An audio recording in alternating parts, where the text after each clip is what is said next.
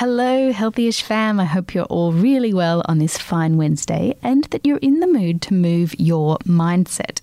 Why? Well, because most personal trainers that I speak to on the podcast often focus on the best ways to move your body to get the best physical results. But today's guest, Alexis Fernandez, is all about training your brain as well. If you're a keen podcast listener, you may know Alexa's name or her voice from her very popular podcast. It's called Do You Fucking Mind? She's a trained Pilates instructor and personal trainer, but she's also doing a master's in neuroscience, hence her interest in our thinking patterns and behaviours and how that affects the way we exercise. Or not, sometimes. I brought her into the studio to ask her if training your brain is as important as training your body, and her answer certainly surprised me.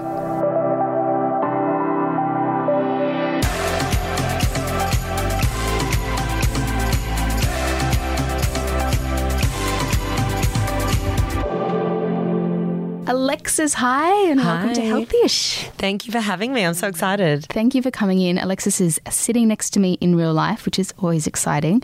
And as I was saying to her before, I'm a big fan of her Instagram account. I think that her perspective on training your brain as well as your body is a very much needed message. So I'm excited to be here and I can quiz you in person about this stuff. But something that you kind of repeat over and over is this training your brain. Is it possible to, like you would train your muscles, you'd get stronger glutes and you get stronger, lats or whatever. Can you get a stronger brain? Yes, definitely. So the brain, and you look at strengthening, I always call it strengthening pathways.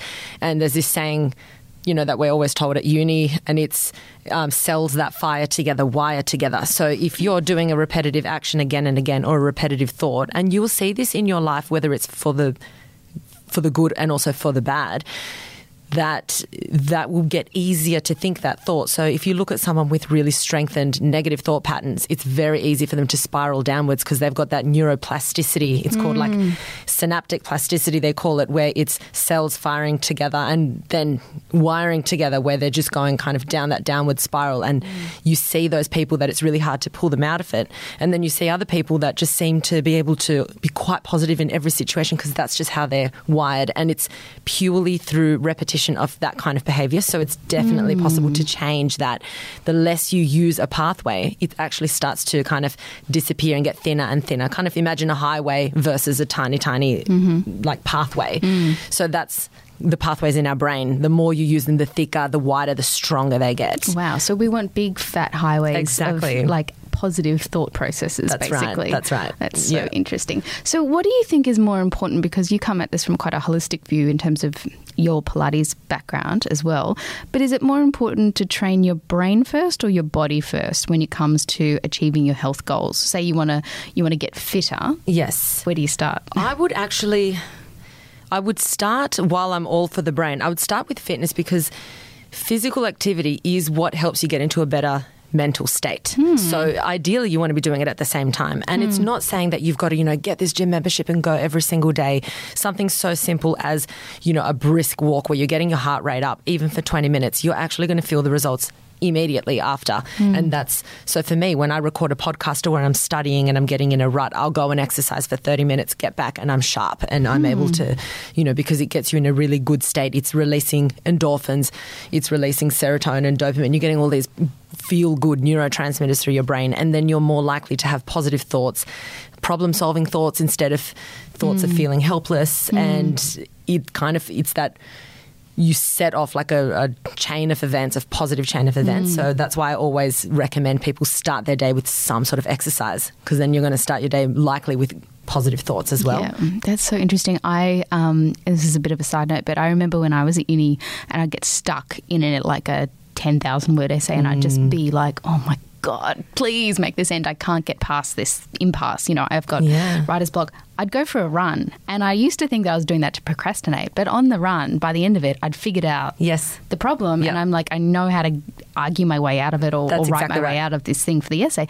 And I used to think, oh, that's kind of a weird quirk. But That makes total sense. Yeah, it's actually a release of certain neurotransmitters. And yeah, because you get out of that negative sort of spiral that you're going down, especially, you know, with anyone that's done a uni assignment and there's a deadline and you just get to that point where you feel this, I'm never going to hand this in. And I've been there many times but now I've found a really positive pattern, and that's the same thing. And I love to run. Some people don't. So just do a 10-minute HIIT session or, you know, yoga. Like you're going to find something that works for you. Don't do an exercise that you are hating, because then you're going to be thinking about how much you hate it. Something that you can kind of switch off and just do it, get the heart pumping, and then you're going to return back to your desk a lot calmer, a lot more focused and feeling good. You mentioned before about early morning habits, and this is something that is super popular on the website, and every time we do a story on it, it really resonates. What is it about morning routines that we're so obsessed with, or that are so powerful, I guess? I think the reason why it's so powerful, well, the brain loves routine or ritual or kind of repetition. So if you can set your morning up in a way where you can, I always look at it as my morning sets my day. So if I have a morning where the first thing I do is check my phone and go through all the apps, then I'm kind of sluggish for the rest of the morning, and I notice the difference. So I think the brain likes to have that repetition of, if I know that I get up, I'm going to meditate, have water, stretch or exercise, then have my coffee and then check my phone, then I've set myself up that by the time I'm checking my phone, I'm wide awake, I'm energized. I probably want to be on it for a quarter of the time that I normally would be, because I've set myself up that I'm really quite motivated to get stuff done in my day now, instead of thinking, oh, I've got to get out of bed, I've got to do. So it makes a huge, huge difference. And also your decision-making abilities are the sharpest at the start of the day, and they start to diminish as the day goes. So if you can set your morning up to be, you know, bang, bang, bang, get all these things done, set my brain up to be alert, awake, then I can start focusing and making decisions. Then I don't have to worry about getting stuff done in the afternoon. You can use that time to relax, socialize, do something else that's not really using heavy brain power. So you've got to apply yourself when you're most likely to actually do it. Exactly. And this whole 3:30 artist, it's a thing. Like it's a thing. You've been using your brain. 3 o'clock slump where you're just like, I'm done. Definitely.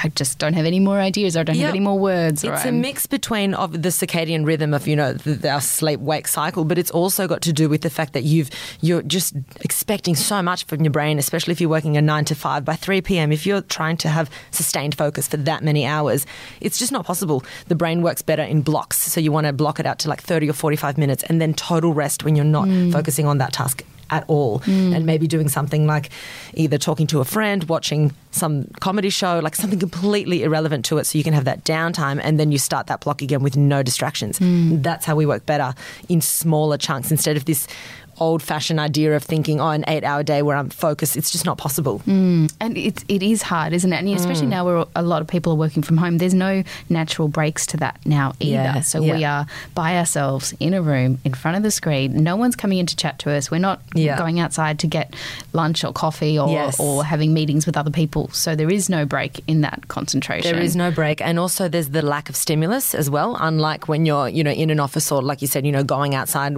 in and out of the office. That stimulation helps us stay alert, awake, we're entertained. The brain enjoys being, you know, exposed to new things all the time. And if you're just at the desk, even with myself when I study a lot better, weirdly enough, at a cafe where there's noise, because I think it's just a new environment. And there was a study that was done, I wish I could reference it right here, right now, but I don't have it top of mind. But there was a study that was done that showed that I think it was around 80% of people actually perform better when they're in relatively new environments or new things are happening around them a lot of the time. So whether it's studying at a different cafe all the time, or whether it's, you know, different people coming in and out during the day, you're going to hold a better focus than if you're at home in the same room, same desk, same environment, because it gets, I think you get bored or you get, you know, complacent, and so it's less likely to focus, strangely enough. No, that actually makes so much sense. Well, I am going to try and mix things up from now on. Amazing. Thank you so much for coming in. We really appreciate it, and I think we might have to have you back. I would love that. Thank you. She is a delight, and it's not new what she was saying about why morning routines work, but it has inspired me to put down my phone first thing in the morning and to start my day on a more positive note. Please, if you enjoyed this episode, rate, review and subscribe, and then come say hi in our Healthyish Facebook group. Until next time, stay healthyish. Bye. I'm Sarah Lamarquin, Editor-in-Chief of Stella and host of our podcast called Something to Talk About. Every weekend we publish a new episode where you'll hear compelling personalities, strong opinions and thought-provoking conversations. I wanted to be able to do it in my time when I was ready and speak my truth when I was ready. The topic of when do I become a mum, that is in my mind 24/7. Search for Something to Talk About wherever you listen to your podcasts.